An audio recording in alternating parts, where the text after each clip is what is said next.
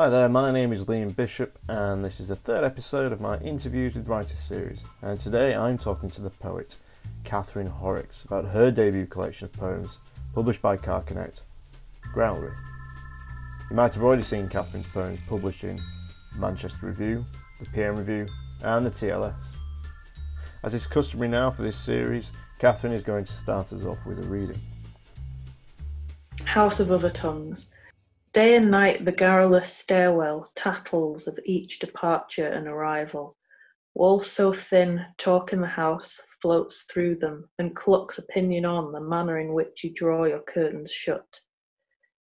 Day and night in the big kitchens, dishwater falls from raddled sponges, one thick, greasy drip each time you ring. In the lobby, parental letters sit and advise against other than English abroad, and there are adverts offering meetings with someone who can help with accent reduction. A poor voice near carries. Day and night regional accents are disapproved of the world over by those who want tongues smooth as glass slippers to sound unaffected by whereabouts for some reason, better able to broadcast something equated with knowledge. Day and night this is the house of other tongues, whole salted fish head with ice in the gills, dried crayfish twirling under tap water like sycamore seed in the sink, the bang of utensils, a strange glossolalia, when day and night the fridges are loaded with sweating Tupperware, by those whose tongues stay locked in the mouth's hermitage, light years off from conversation, till they start with laughter and words they didn't know they know.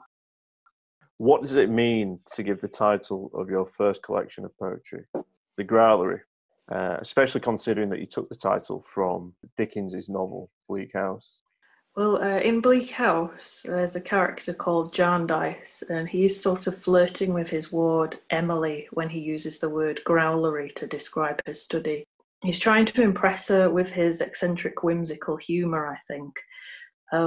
I use the word not to describe a room, but to look at how concepts like nationality, place identity, and nationhood can be instilled in the mind and internalized. I wanted to subvert things really so that the inner becomes outer in a way. Stanza, as poets will often tell you, is the Italian for room, and part of having a series of poems published involves sending a poem's rooms into the outside world. And apart from that, I just thought it would make a great place name. On one level, it's a space to write in, which is what the book came to represent for me. I kind of had to fight for that space. I liked that growlery could be read as an aggressive word because it's got growl and grr in it. I took it from Bleak House because that's what I thought the UK was turning into at the time of writing. The Jarndyce lawsuit in Bleak House is an interminable one, and what the press refers to as Brexit was also, by that time, somewhat interminable, so it seemed resonant on that level as well. What Jarndyce says is, "This you must know is a growlery. When I'm out of humour, I come and growl here." And it has that ring to it. It has that, like you said, that grr, that kind of purring nature to it. But I think what you said about rooms is really interesting. And there are lots of images of rooms, estates and houses in your poems. And images of property often seem to recur. But I get the sense that, and perhaps it ties into what you said of having to fight for that space to write this collection. But the home isn't always a place of safety and comfort in the growlery. I'm thinking of House of Other Tongues, for instance. Yeah, House of Other Tongues was written when I was in a place that housed 45 other people. I was the only British person in there, and I've lived in crowded places before, but I've never really been happier with the people I was surrounded by there. And I loved the sense of coming home from work and uni and then being immediately transported somewhere else. That poem in particular is flagrantly anti-Brexit. It's more anti-Brexit than the poem titled Brexit in the collection. And just as an aside, when I say I'm opposed to what the press calls Brexit, I mean I'm opposed to that particular administrative shift, so long as that shift appears to be predicated upon jingoism and racism. I'm going to talk about that poem, Brexit, shortly, but I just want to ask a bit more about this idea of an administrative shift. Yeah. It sounds incredibly pernicious whilst also being quite plain. It sounds sinister, almost like something Chairman Mao would have said, the Great Leap Forward, the Cultural Revolution, and so forth. One of the pivots in House of Other Tongues is the idea of accent reduction. I'm going to just read that bit from the poem now. In the lobby, parental letters sit and advise against other than English abroad, and there are adverts offering meetings with someone who can help with accent reduction. So just that small bit. Accent reduction, I think, is a horrible phrase leading towards what I see as an ideologically driven desire for restriction and social homogeneity. And when I was living in that building, I literally found an advert offering accent reduction as a service. I decided it was sinister to imbue something as personal as one's voice with a sense of hierarchy, and to decide that there are good or bad accents, and to then financially reward people for having the best accent is kind of crazy, which I know is kind of a surreal take on elocution and its place in modern society. So is this like a leaflet in the hallway of this building? Yeah. I just remember thinking it was so bizarre. Well, in four muses, you muse on power plants and these kind of big infrastructure projects. For this interview, you've provided some pictures which I invite people to take a look at, which should be on the screen as we're talking now. And going back to this building where there were all these voices, one of the images that you provided looks to be like Park Hill in Sheffield. And now I have in mind this other building appears to be quite a formative environment for you and your work, and certainly some of the poems. What is it about these places? Well, Park Hill was, I was going to say is, I'll say was an amazing building. And I was interested in getting a grip on that particular building. I preferred it before it was refurbed, but I kept going to Sheffield, and every time I saw it, I'd be like, it's amazing. I really wanted to get a sense of it, but it was difficult because it was being sold off privately. When I was there, I had a look around it, and one of the few people still present there was a lady, and she told me she'd been given her marching orders and was a bit disturbed about having to get out. She tried to retain her flat. Some were allowed to keep their flats at discount, others were just moved on. I imagine when you say marching orders, you put that in quite polite terms. It'd just be one of those bog standard notices that you'd get from the council, really, just saying you've got to leave. There's no thought goes into who that letter's been sent to. It's just been sent to it because the building's been bought by an investor who's got enough money for it. Yeah, it sounds like not plain bits of paper with these kind of phrases on like accent reduction. They're quite powerful, ways of control, not controlling, but certainly they try to appear as innocuous as possible, but when you actually stop and look at them, you're just like, what? Yeah, innocuous, that's the word. Speaking to people, then you in Park Hill, you spoke to this lady, this building where you spoke about being with all these different people and different nationalities, and as you said, they are important to you, but not only important to your poetry then, but for the craft of the poetry and understanding perhaps of the poetic voice. And because there's a sense that a voice is being lost in these buildings as a result of ideology, Brexit, redevelopment, I don't know. Would that be fair? Yeah, I mean that'll be because there's a great deal of my own voice in those couple of poems. I think all of the building poems like that, my own voice comes out quite strongly. But in some of those poems, they're about buildings where voices literally did carry like crazy. So I wanted to put some of them in what I was writing. Yeah, with Park Hill, I just wanted to capture that particular building, and I don't fully understand why, but it felt important at the time. I don't think we always know why we're drawn to write about the things we are drawn to, but I'm quite political. I suppose some of what's lost is socialism, unless it comes back in some other form, but that we get to see. But anyway, as well, there's also specific communities that are lost. I don't like to be too political in my poems, and I was restraining myself and trying to make it more about the lived experience. I prefer to call these voices an echo, or talk about the panopticon effect. In Parliament Fallen, I talk about it being a space in which people are shoved in order to maintain their own echo chamber and their own segregation from a wider society. There were lots of echoes in the Park Hill complex, and I think phonically it was designed to be that way. Yeah, I can see it. I can see like you said, the panopticon, all these self-surveilling kind of system that keeps everyone in order. Definitely. And there is an echo in Parliament Fallen, and it's that sound of panopticon, concatenation. And I don't know if that tied into this idea of people being conned out of a way of life or their homes. I think when I was sitting down to write the poem, I didn't plan that, but I know that when I was looking back at what I'd written, I was like, oh, I'm keeping that in for that reason. Yeah, because there's definitely a sense of being conned out of something.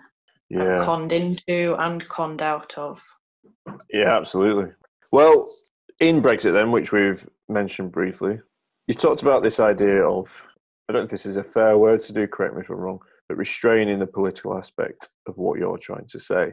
And in Brexit, it seems to create this restraining effect and almost humorous punning quality into the poem. And you play with this idea of leaves and leaving, which was obviously a very significant word during the Brexit campaign. Yeah, the poem started off being about postcards, letters, sheets of paper, etc. And when I was writing it, it was the same week that the vote happened. And I think even if I'd wanted to continue writing in that vein of it being sort of epistolary in subject content, I wanted to move away from it being a political poem, but the Brexit vote meant that I had to go back into the politics. So the poem was eventually written in a frenzy after going to the polling station. Yeah, and it sounds like these sheets of paper that have quite pernicious functions have returned in a way. But yeah, you contrast then, you said you were moved to write it after coming away from the polling station. And you do contrast images of moving and leaving with fixedness. And there's a really wonderful image of people wrapped up like tents shut in Brexit. But considering some of the experiences you've talked about now, people in their homes being forced to move, change the way they speak, is there a tension then in this idea of moving freely and moving forcibly that you engage with, perhaps in yourself when writing your poetry? I do believe that we're all travellers of a fashion. For the poetic process, I personally need a sense of freedom in order to write. I like to feel like there are open borders, and I want as many of those as possible.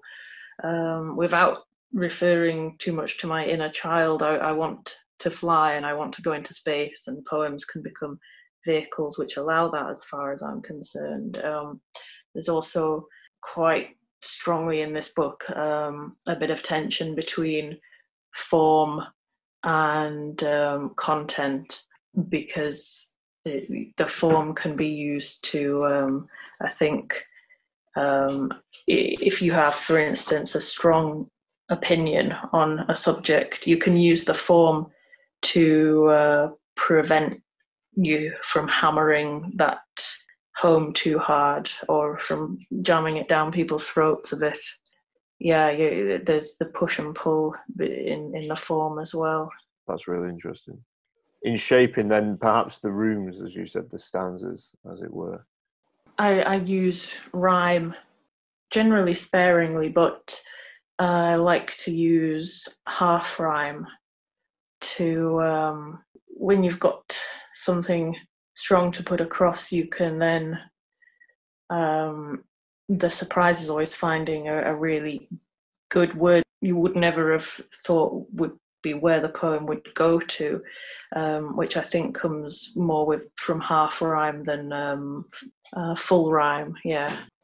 Well, I can see why Brexit then, not only because it's a big administrative shift, but also because of its kind of perennial promise of closing borders, why that might represent a conceptual and physical problem for you. Mm-hmm. And the tent imagery does seem to become a motif for a kind of real moment of freedom, and also this idea of taking a home somewhere with us.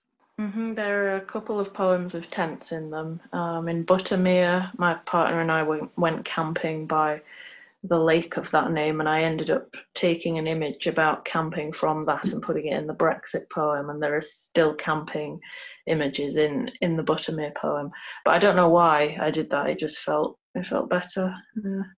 Yeah, perhaps another echo, maybe another way of Mm-hmm. crossing borders in your poetry. Definitely, and camping relates to that sense of freedom. I read Exit West by Mohsin Hamid, and he reimagines the process of immigration by making this fantastical situation of going through one door and coming out of another door. And the tent idea then came into my mind when writing Brexit. Goatfell is another poem that was inspired by a camping trip during which a tent literally popped into my face when I got it out of the bag. Crikey. It was painful. Sounds painful. That's why I don't go camping. There's too many No. too many hazards, and not just in the form of, I don't know, hills and rivers, like tent poles and that kind of thing. Well, you seem to take pleasure then in the natural world, and obviously camping gives access to that, doesn't it? But then there's also the world of these buildings that are home for these people again, and there's a bit of a contrast there. What you do is you seem to mould images from the world into your experiences, as if taking it back into the room of the growlery. There's a push and a pull between the mass-produced and the handmade, the push and pull of what we think of as natural and not natural, and whether natural really is natural because it's been altered by animals or humans in capacity, which would be difficult to move back from now. A Small Batch is a poem where there's some of that going on. It's about the fear of losing a baby after an accident on the way to work, because there was a set of chaotic circumstances in my work as a ceramicist, and I was trying to get an order out to someone and ended up in a dangerous situation late in my pregnancy. I fell down a flight of steps in the rain one night. I've met a few women who that sort of thing has happened to, and one of the things we shared in common was the sense of there being a great deal of pressure to work your ass off right up until the baby's born, and then immediately spring back out of bed and get to work once the birth has happened. Because there are some quite maternal images, I'd say, in your poems that kind of make me think about. Either way, in the poem, you start off with this very bold image of Goldman Sachs, and then it finishes with the image, a very personal image of you touching your stomach.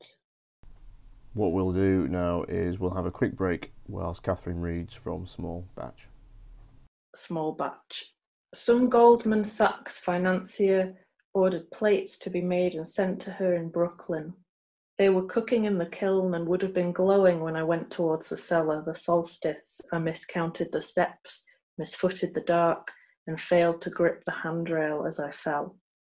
Some of the bones in my foot turned tectonic when I tried to stall the impact. An ankle rotated and split. Concrete chill oozed through my winter coat. I screamed into the night. My partner yelled, the way some bankers do, looking up at screens when the footsie crashes.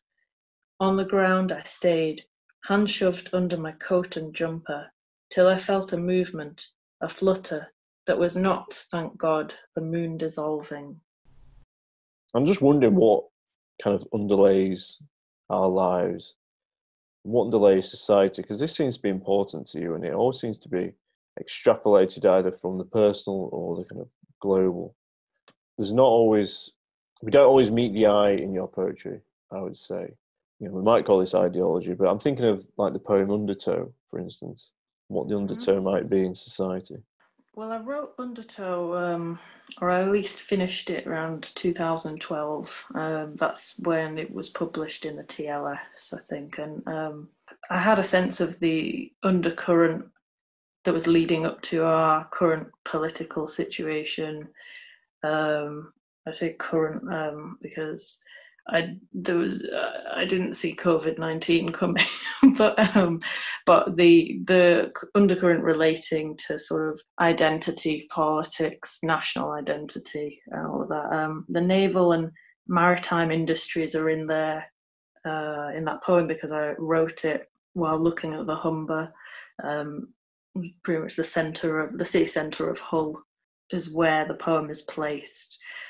And as with any body of water, if you look at it for long enough, your eyes can start to be tricked into seeing dolphins and whale fins, etc. And I linked that phenomenon to what I saw as an ideological shift towards the past. It was like a Freudian. I would hope that's as Freudian as I get in my writing. This idea of dreams surfacing, interpreting your landscape as I was using the landscape psychogeographically to pick up on some of those things, and the undertow is the situation we have now, politically speaking, barring COVID-19. But either way, yeah, there's something about forces in your work. It seems like them mysterious forces, we might call them, and I don't want to put a pin on them. And it seems like you're trying to write about them, engage with them in some way. Money is a force, definitely, in our society. I think I ended up using money as a leitmotif throughout Growlery.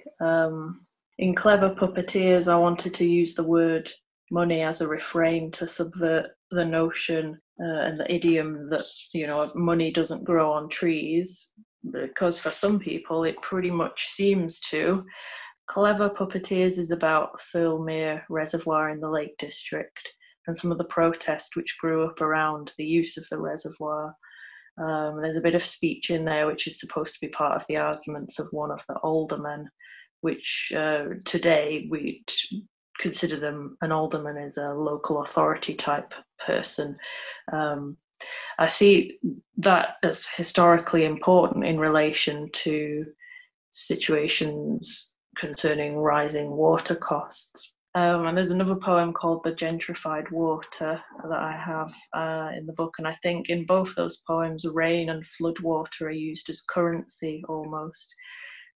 The Gentrified Water is about the fascinating thing that is the Indonesian capital, Jakarta's potential relocation to Borneo, which is something that's happening partly because of how expensive water is over there. A lot of residents had to draw water up from beneath their homes because it's just cheaper to do that. And so consequently, Jakarta is sinking. There are great big sinkholes opening up there.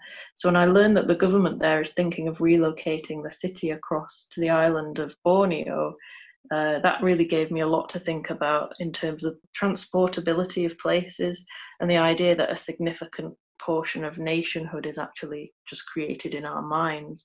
Because if the place that Jakarta is moving to is not already Jakarta, but is going to become Jakarta, so that Jakarta can still be Jakarta, an already established capital city, you've kind of got to impose the idea of that city upon the place it's moving to, which I still find astonishing. Yeah, there's a very sort of dialectical quality to your poems. I don't know if that'd be fair or not, but it kind of makes you wonder how these places exist, and it brought into my mind the kind of, Xanadu and Coleridge and how we create these places in our world, but how kind of impossibility of them. But I'm thinking about what you spoke when you mentioned this idea of freedom then, and the idea of needing freedom because that's what you felt required for your poetry. And there's also a sense of discovery then in your poems, even when you're discovering what might not necessarily be pleasant. And what you do at the end of the collection then is you leave us with another image of discovery, but also somebody who might or looks to be leaving in a way as well. The book as a whole weaves in and out of cities and juxtaposes them with more rural settings, which feature more heavily towards the end of the book. So I did aim to create a sense of leaving when I was arranging the poems, a sort of sense of the opening, of like a vista opening out type thing, and to add a bit of emphasis to that sense of leaving, I put what I thought was the most open-ended poem of the collection right at the very end. that is a poem in which the speaker hints that they've obtained a nest egg, which is going to help them to go elsewhere. That poem is called Moonjar and Moondark. Moondark being a word I found in the glossary of a book about ghosts in Cheshire. It said that moondark was a word women used in ye olden times to refer to money that they kept hidden from their husbands for whatever reason they might do that. I wondered if it was possibly in the hope that their husbands wouldn't go out to spend the money getting drunk on moonshine. I don't know if that's why, but I thought it might be funny if it were the case. But the book ends with the suggestion that someone is going to go some distance from their husband, and that suggestion created the open-endedness I wanted. So bringing that together and just thinking about the idea of these cities and the growly in the rooms and the freedom of writing these poems. And I don't want this to sound too liberal or schmaltzy in any kind of way, but it seems sometimes that poetry seems like a way of imposing a certain power on the world, and there isn't a really empowering tone. And I don't mean that like I said, I don't mean that in a liberal schmaltzy kind of middle class kind of way. I just mean that in the sense, by the end of Growlery, I felt like I'd sort of risen above this world, and that we are ultimately better for spending our time here. Even if there are some very unpleasant aspects to the world. But because you've written about them, I don't know if that's a fair assessment or not. It's one I'll take. There's definitely stuff about the world that I respond to in my poems, which are the things that have made me feel anxious, hence I've thought about them a lot. So I'm not sure if this ties in, but because thinking about some of the aerial vantage points that are in Growlery, I have a technique I use for dealing with anxiety sometimes. And what I'll do is I'll imagine my geographical position from an aerial vantage point to try to gain perspective by visualizing surroundings, I suppose. And the way I start to visualize those is often through sound. I know there's a moment where something of that nature happens in one of the poems we discussed, which is Small Batch, the moment the eye of the poem is on the floor after falling down a flight of stairs and hears the world around them, so car door slamming, for instance. It's a technique I latched onto just hearing the sounds of my neighbourhood waking up one morning. So there'd be birdsong, and gradually the M62 phases in, getting louder with rush hour, and the street becomes more active. I know there are at least a couple of poems in Growlery which visually pan out in a similar way. Frayed is a Town was an attempt at capturing my adopted hometown of Middleton, Manchester, in as gothic a way as I could get away with. An Autonomous Landfill also features a sort of cinematic panning around a town, and that's a very angry poem addressed to someone who's very much angered the speaker. I think my favourite line in that poem is about dropping an abattoir on top of a school. When I was still an undergrad student, I discovered the term psychogeography, which is defined as the study of the precise laws and specific effects of the geographical environment, consciously organised or not, on the emotions and behaviour of individuals. It's also been defined as a total dissolution of boundaries between art and life. Yeah, an abattoir on top of a school. I think, was it Guy Debord who said, I don't know if it was Guy Debord who said, the beach beneath the city. Yours is a very macabre way, I guess. That's fantastic, and that totally reminds me of Italo Calvino, who, Invisible Cities. I tried to use a quote from Italo Calvino. I was going to have that at the start of one of the poems, but I couldn't afford to pay the estate of Calvino. I remember thinking about the time I first looked into psychogeography, that it was kind of amazing that if you set yourself the task of learning everything about your local area with regards to its physical layout, you will never be bored of that place because there's always something to discover. Local history, I think, is also really important when it comes to getting a decent grasp on a place and your position in it. There's a stanza in Clever Puppeteers I'll read out. Please do. Yeah, and in spite of ancient farmers' plans to clot them with manure, the lake's long pipes instigate another skyscraper.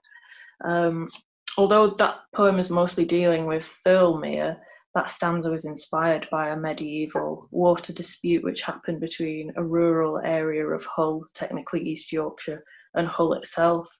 Farmers in East Yorkshire went a bit AWOL, basically, at the suggestion that their local water supply would be used to serve people further out towards the estuary. And then they ran amok, chanting weird rhymes by people's doors, basically harassing people in the other parish. Those farmers even complained to Pope Alexander about their water being used, and apparently a response came back which was along the lines of, please drop this dispute for your own spiritual well-being. I just love to pick up any quirky bits of local history like that. Learning stuff like that, I think, can be another way of gaining spatial perspective. This ability you seem to have of bringing these, that I can see why accent reduction would be so kind of such a really existential kind of issue. And obviously, not forgetting that it is a horrendous thing to do, but a real kind of existential kind of problem for you as well. I was reading something about Alice Oswald actually, and it was, I don't know if you read it. It was in the New York Review of Books, and she's talking about how Alice Oswald writes about water. I think she calls it the democratic Jew. Water here isn't democratic, and it's not a space for everyone.